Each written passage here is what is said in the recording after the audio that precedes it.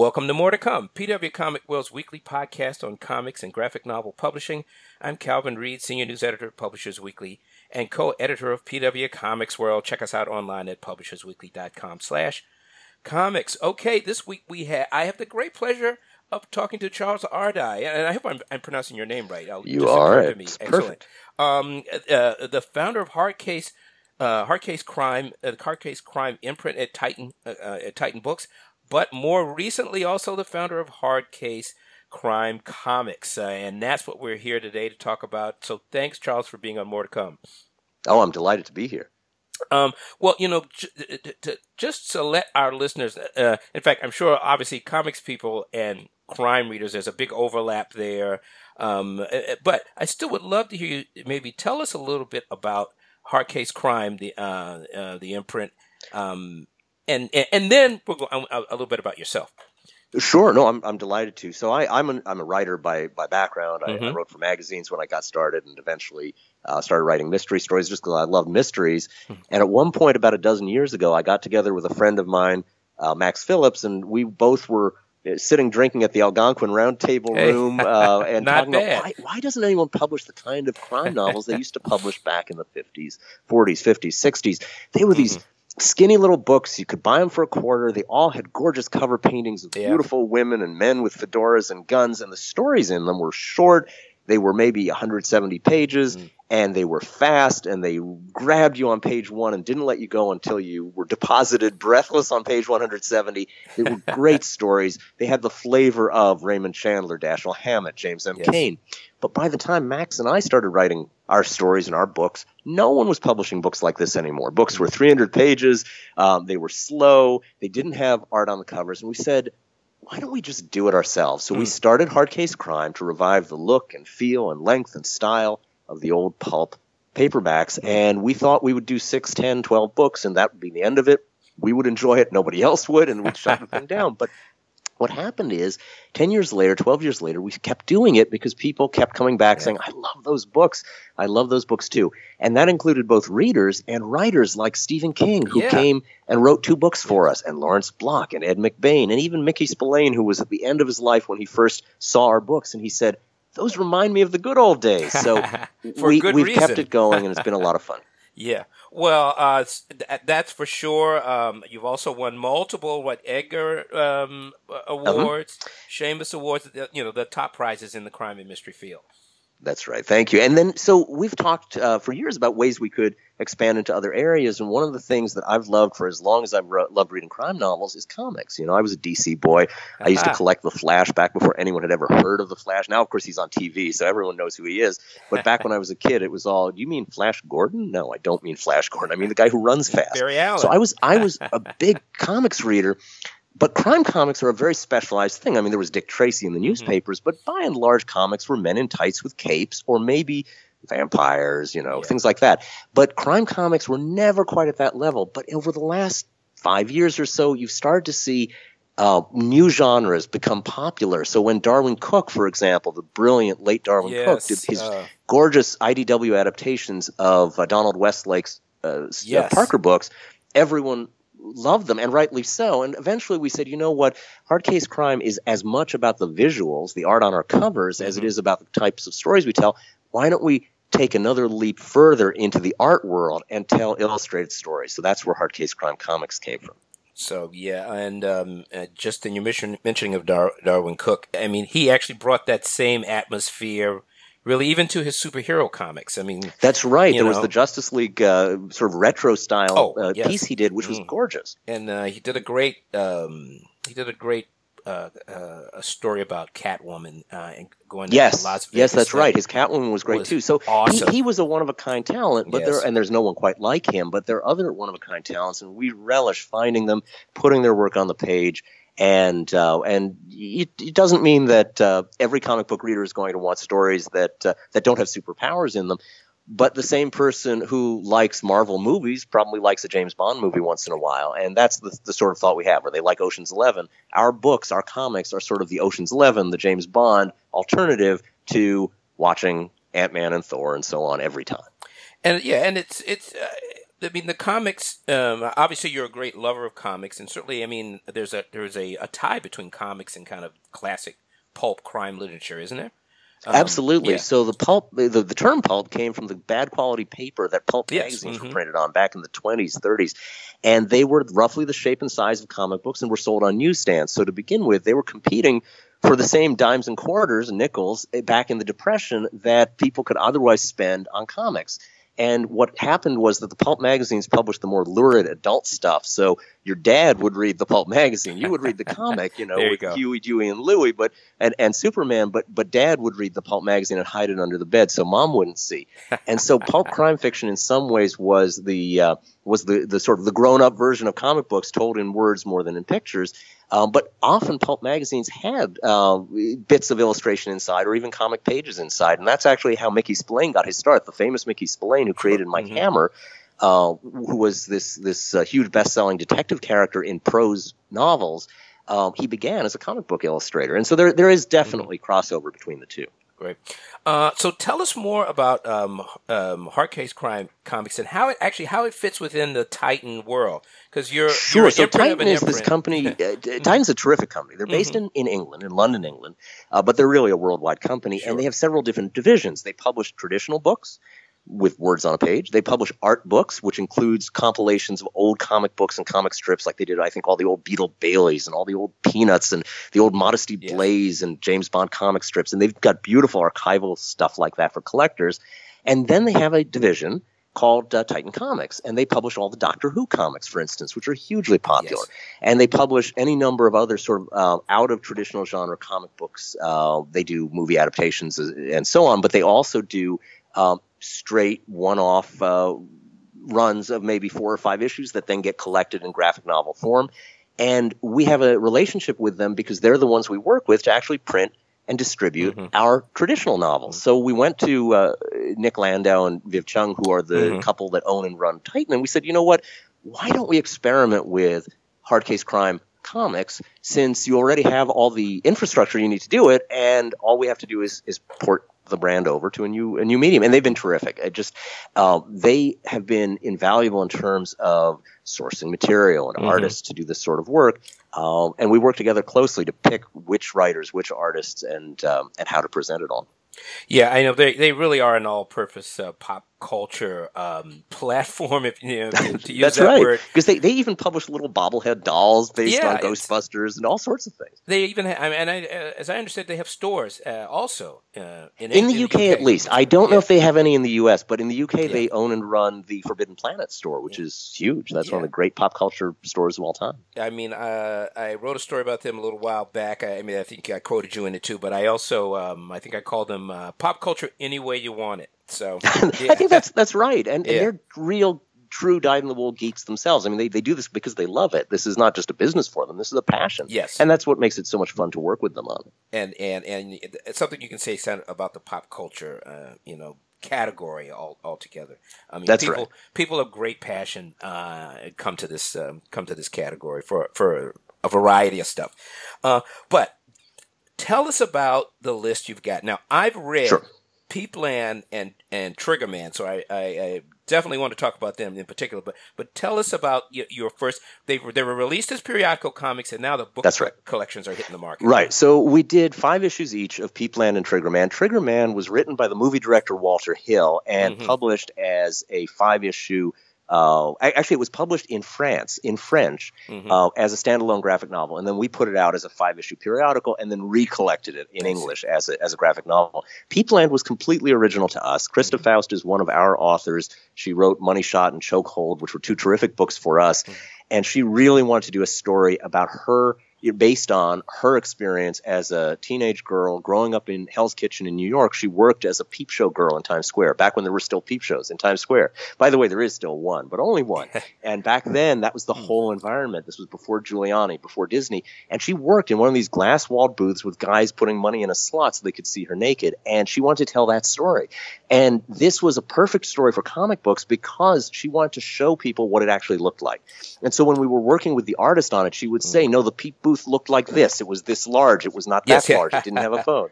It was great. She said, no, the thong underwear, they didn't have that in 1988. They had this other thing, it's higher. And the earrings, you had earrings, but you didn't have nose rings. You didn't have piercings in the lip. So she got all those details so carefully right that by picking up a copy of Peepland, you not only get a good crime plot, and you do get that, but you get the visuals of 1980s Times Square, which is it's a world that's gone. It's gone. So this is your last chance in some way to see it through the eyes of someone who was there, and that's just great fun. Well, I connected with it. I mean, I got to New York City in 1981, and I remember one of my first roommates took me to Times Square. So believe me, she has the details down, as of course she would if she worked there. So let's just leave it at that. But let's just say I'm familiar with the area, with the atmosphere. And I think with Peepland, because I think there was a big Peepland, there was a giant Peepland on 42nd Street between 7th and 8th Avenue. There was definitely something like that on the corner of 8th Avenue, right across from Port Authority, but I forget if that was called Peepland or it was called something else, but it was the same thing, spiritually. In those days, they were everywhere. Credit. I just want to make sure that, it was Krista's brainchild, but in terms of writing the series, she worked closely with Gary Phillips, who's another terrific crime writer. He's based out of the West Coast, but he has plenty of experience in L.A. that echoed this, and so Gary did a phenomenal job as well. Yes, and he's written comics before, if I'm not mistaken. He has, that's right. He did the Underbelly, the Rinse. He's a terrific comic writer. So and then in terms of Walter Hill's story, he wrote scripts for movies that he never managed to get produced, and he was approached by this team of writer and artist in France named Mats and Jeff. Those are the writer and the artist, respectively. And they said, could we take one of these unproduced scripts and turn it into a graphic novel? He thought it was a good idea, and they tried it. And they enjoyed it so much, all three of them, that they did it a second time. They went back, and they took another script called The Assignment about a hitman who gets turned into a hit woman surgically against his will. It's an interesting story. That's The Assignment. Yes. That's The Assignment. I just started reading that. The funny thing is it went 360 degrees. It started as a movie script. He couldn't raise the financing to make it as a movie. He agreed to make it as a comic book. They put it out as a comic book. We bought the rights to do it in the United States. They did it only in France. And then he succeeded in raising the money. And then he made the movie. And now you can go get the movie, which stars Sigourney Weaver as a mad doctor and Michelle Rodriguez as the hitman turned hit woman. Oh, wow. And it's a movie now. So you can watch it. You can read the comic book to see what it was originally meant to be like, and then you can watch the movie. So it's kind of fun the way that worked out. Well, this is a really impressive alignment. I want to jump back just a little bit to Peepland because it really is the anthropology of New York, really, and of New York, specifically of Times Square, and certainly of the sex worker industry at that time. And folks, New York was a lot creepier than people seem to realize now. Oh yeah, although creepy in different ways. It was at least overt in its creepiness. Yes, the violence was out there, the crime was out there. No one was hiding it. The people. I remember being mugged across from Port Authority. It was a very honest transaction. It was dishonest. It was criminal, but it was on the surface. Now we still have criminals, but they live in high rises and sometimes go to become presidents. Yes, I couldn't agree with you more. I think one of the things, one of the little added supplements to Peepland, at the end of it, I know you do contribute a short essay about getting mugged in Times Square. That's right. That's right. Which was a pretty common occurrence back in the day. But the story also includes, I think, a couple of really key events in 1980s New York that you use as part, or rather that the creative team uses as part of the plot. Yeah, there was the Robert Chambers, the rough sex murder in Central Park, where Robert Chambers killed a girl named Jennifer Levin. And then said it was just rough sex. He didn't mean to kill her. He accidentally strangled her or broke her neck. I forget which it was. That was one famous case. And then there was the Central Park jogger case where a group of, I think it was 5 black teenagers were accused of raping a white jogger who was running. And it was false. They were being railroaded, and it became widely known later that it was false, but they were almost railroaded to the electric chair, which was just a horrifying miscarriage of justice. So that's one of the things we're trying to deal with in this book that Krista and Gary really brought forth, that the underlying racism, the real danger to people who were at the margins of society and couldn't rely on the police to protect them. the way the media could flare up and inflame tensions unfairly. It's all in there. It's all packed in there. And if you think that one of the real estate developer characters with blonde hair looks familiar, maybe that's an accident. Maybe it's true. Yeah. A character who ran all kinds of ads defaming these that's young men right, at the time. So it's not to say it happened. It's all just make believe. It's all right? fiction, though. Yeah, exactly. So we did. We wanted to tell a fun story, but also one that made people think. And Krista also, who I also hope to talk with, offers a short essay in there about growing up in Hell's Kitchen and working in the trade. That's right. Yeah, and she is very open about it, which is wonderful. She's certainly not sugarcoating it. There were plenty of things about it that I don't think she remembers fondly, but it was a time and a place, and it was a thing to do, and she did it. And it is now the seed from which this very interesting creative project grew. And I have to tell people, Hard Boiled is about the only way to describe this story. I'll leave it at that. Well worth reading. No spoilers. Yeah, exactly. Don't give away the ending. But no, it's a good story, grim, gritty, bleak, all those things, but hopefully fun for people to read as well. And we've got a couple of them coming up. I won't go too far out into the future, but the next one, which we've announced already, the next ones I should say, there's an adaptation of The Girl with the Dragon Tattoo that's going to have really nice art and some wonderful covers. Everyone knows what that one's about, so I don't have to tell you, but it's fun to do that one.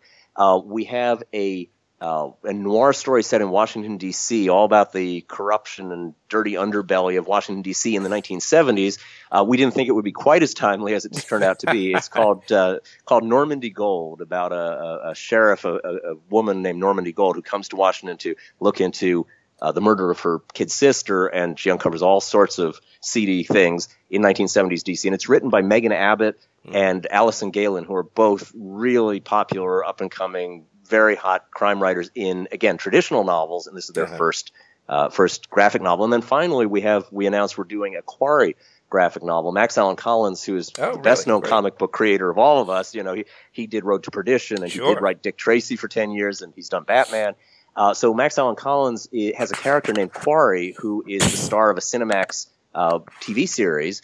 It was an 8-episode series last year. I don't know if it's coming back for another season. I hope it does. And Quarry was also the star of 12 novels. This will be the first time Quarry ever appears in comics, and it's a brand new story. It's not an adaptation of something from the TV show. It's brand new. Quarry was a Vietnam vet who came back from the war and couldn't get a job, and the only thing he was good at was killing people, and he became a professional killer, an assassin for hire.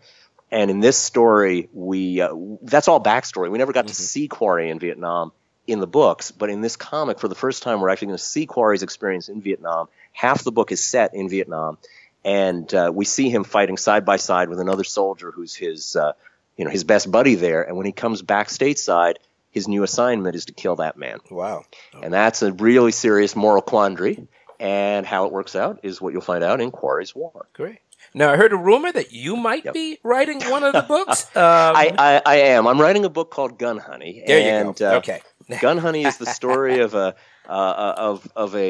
weapons expert, a beautiful young female weapons expert. She doesn't use weapons. She's not a killer, unlike Quarry. Her job is to get you the weapon you need, where you need it, when you need it, no matter how difficult. So if you need a gun inside the Kremlin, inside a high-security prison, inside the Vatican, she can get you what you need. It's a little like that scene in The Godfather where Michael Corleone goes to the bathroom and feels behind the tank of the toilet, and there's a gun there. Well, who put the gun there? Somebody had to put it there. That's her job. And so, needless to say, things go wrong. So, yeah, I have written the first issue only so far, but the other 3 are coming, and that should be a lot of fun. All right, too. well, we can't wait to see that. But I do want to return just for a second to Trigger Man, because I was so impressed with it. It is elegant, brutal, in relentless atmosphere, beautiful art. The writing is as tough guy, lively as you can get. I mean, I was very impressed with the whole thing with Trigger Man. That's great. Yeah, so, and the author is French, and he wrote it in French, but he's a passionate fan of traditional noir crime fiction in English. His English is in fact very good, although it was translated. And it definitely has that feeling. It's a little bit Walter Hill, a little bit of him, a little bit of everyone, but it feels like you're reading a movie in some ways, and that's just great fun. And it's drawn like a movie. I mean, every image in there is just iconic. It really is. Almost the every action panel. Is really, there's a lot. I mean, every panel is it's like a poster for the for the entire book. It's really impressive. Look, well, this is really great. Can't wait to see the next line of Hard Case Crime Comics. I've already started the assignment. Excellent. Well, you're going to like that one, and keep an eye out in comic book stores for them. Fans can keep an eye out there, but they'll also all get collected. When we have 4 or 5 issues, enough to fill a book, a complete story, you'll find them as full size, perfect bound compilations, and we're happy for you to get them either or both ways. Okay. Well, look, it's been a pleasure talking with you, Charles. Thanks for being on More to Come. It's a pleasure. Thank you. Welcome to More to Come, PW Comic World's weekly podcast on comics and graphic novel publishing. I'm Calvin Reed, Senior News Editor at Publishers Weekly and co-editor of PW Comics World. Check us out online at publishersweekly.com/comics. All right, terrific. This week, or rather now, we're talking with really the co-creators of Peepland, the author Krista Fowles, her co-writer Gary Phillips. We'll throw in some good words for Andrea Camerini as well, the artist for this book. Look, thanks to the both of you for being on More to Come. Hey, no problem. Yeah, thanks for having us, Calvin.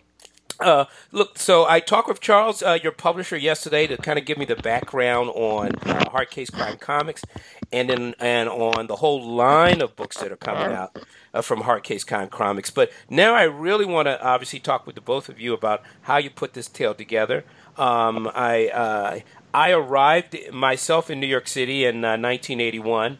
I know the Deuce, the 42nd Street, the area, the Times Square that you're writing about, it's gone forever, but you bring it back to life in this book. Maybe I know it too well, but anyway, I can verify the work that you've done. But Krista, obviously, you have a very unique role, if I may describe it that way in this book. I mean, you know the area, you know the sex trade. Tell us more about yourself and, what you bring to Peepland. Yeah, sure thing. Well, I grew up on 45th Street and 9th Avenue, there in Hell's Kitchen, the area known as Hell's Organic Gluten-Free Bistro. Okay. It's a little different. It is different. It was when I was growing up there, just a little bit, yeah. And so I was born in 69, and so, I grew up through the 70s and 80s, in that neighborhood, and saw, the changes that were coming around, starting in the late 80s, early 90s, when you started to see the creep of big changes coming to the Deuce. I worked in the Peep booths myself as a young woman, and a lot of what I wanted to do with creating Peepland was to show the truth, the reality of what that job is like, because it's so often portrayed, sex workers are so often portrayed either as evil temptresses or innocent victims, and we're just doing a job just like everybody else. I wanted to show the story from our side of the glass. And you do as well, and it's and you bring these characters to life, but it's a tough story. Well, yeah, I mean, Gary and I both are noir authors. I mean, that's kind of the angle that we're coming from. Those are the types of stories that we like to tell. Plus, for me, the stories of those sort of forgotten, marginalized people, who don't normally get to take center stage and tell their experiences, that's also part of what we wanted, and unfortunately people like that don't really always live happily ever after. No, that's true. Okay, I'm going to jump over to Gary, because obviously, Gary, you're like a noted crime novelist, and I should say also, Krista, you are too. You're a novelist as well. Then this is your first graphic novel, is that right? That's correct. Yeah, and you're also published by Hard Case Crime. Yeah, great. I'm going to jump over to Gary again, but I mean, you've published numerous novels. I know L.A. is usually your, if I'm not mistaken, your stomping grounds. But you've Right. also worked in the comics industry. You've written for DC and Oni Press, I think, and Dark Horse. So That's right. what's your role here in this in putting People Land together? Well, my role is just to help supply some of the mortar and the bricks that that Krista built in the story. Sure. Well, no. Listen, I mean, right. I mean, as Krista already talked about, I mean, she brings that authenticity, to this experience, and we've known each other for a while, but this is the first time we've worked together in a collaborative way in terms of a writing project. And it actually worked out pretty well. I mean, because we met beforehand and we kind of doped out, as Krista said, sort of the main story as well as in what were the subplots we wanted to touch upon, in telling the story. And I think obviously one of the subplots, and I think it's pretty clear to the readers, takes its cue from the infamous Central Park 5 case. Which also, not coincidentally, also involves actually there's a Trump-like character in the story. Yes. You're right, Simon Went, who led the charge to help the real Trump, and our fictionalized version led the charge to help sort of Disneylandify 42nd Street and that area, but also then was one of the ones who talked about these when these young men were caught and railroaded into prison, talked about killing them or putting them away for years and years, and even now when they've been exonerated, when all the evidence is clear that they were railroaded, he still talked about that. You know what I mean? So it's anyway, whatever. Yeah. Right? Well, we know his limitations, his profound limitations. But there's another subplot too, another like infamous 80s case that figures as kind of material in this story, right? The Preppy Killer. Yes, indeed. Absolutely. And yeah, that was part of what we wanted to do, was take these little elements, and sort of remix them, in a new way. The idea of somebody that has essentially a free pass, to commit crimes based on their perceived status, as an Upper East Side preppy. Yeah. And, I feel like all of those things were very much sort of running through our consciousness, the cultural zeitgeist, when I was a kid at that time, hearing all these stories that sort of mixed up in the cauldron of my little fevered imagination as a young person. And this is where they wound up. Yeah, no, well, I think these are two cases that sort of like really capture, a certain period in New York. But, but I'd love for Krista to give our listeners just a kind of an overview of People Land, just a sort of a plot summary, just to tease them into going out and getting the book. That's right. Sure, yeah. So essentially what you have a woman working in the peep booths who discovers a videotape that has been hidden by a public access pornographer. New Yorkers in the room on Ugly George, who we all know and love with his little metallic banana hammock and camera rig walking around there. So she discovers this tape, which has some damning evidence of a crime that took place in Central Park, and hijinks ensue. Yeah, okay. But it really takes you on a roller coaster ride through at Times Square that we can only imagine now. A New York City that is nothing like it now. I mean, it's pretty much of a theme park now. Well, Crystal, I mean, do you get back to New York? Have you been to Times Square since in recent days? I do. What's your take? I do. What's your reaction to it? Sadly, my mother, who lived there since I was a child, had to give up her apartment recently. There, the apartment that I grew up in, and the last time I visited her was at the New York City Comic-Con, and that was the last time that I was there in that apartment, and it was kind of sad and poignant because as sad as I am that that apartment is gone, that whole world is gone. I mean, my mother was basically living in a frat house. It was all young, rich 20-somethings. There was a sign that had been put up in the lobby, a handwritten sign that said, "Please don't vomit out your window." Okay. They had to put up a sign. That's right. Proper etiquette, Somebody had to put up a sign. So, yeah, it was like living in a frat house, and then plus at her age, 6 flights of stairs, walk up. Wow. She just wasn't really able to do it. But yeah, it is poignant and sad to think that that world where I grew up, I mean, that New York City that raised me as much as a parent is now gone, dead and buried. But that's part of why this project was so important to me, because I want to share that. I want to memorialize it. It's a love letter to my New York City. Well, it's a seamy love letter. Yes.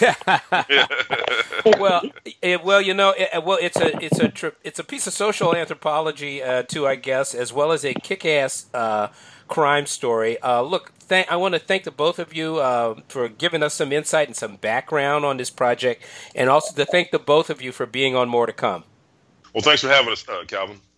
Our pleasure. All right. Yeah. Thanks a lot, you guys. All right now. You bet.